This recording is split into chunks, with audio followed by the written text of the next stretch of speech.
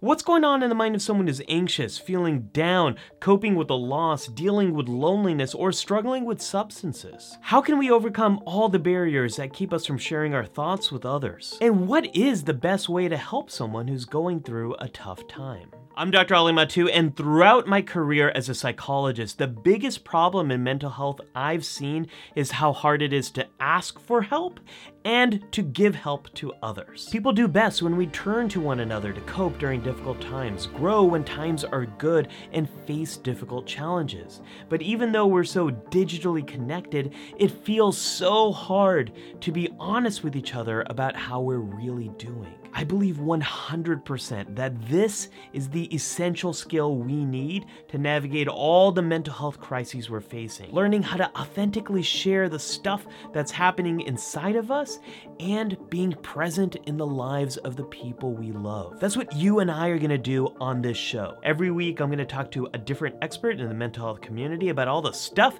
going on in our heads, how to share that with others, and practical steps to help the people we love. Subscribe to Inside Voices with Dr. Ali on your favorite podcast app or watch at youtube.com/@DrAli.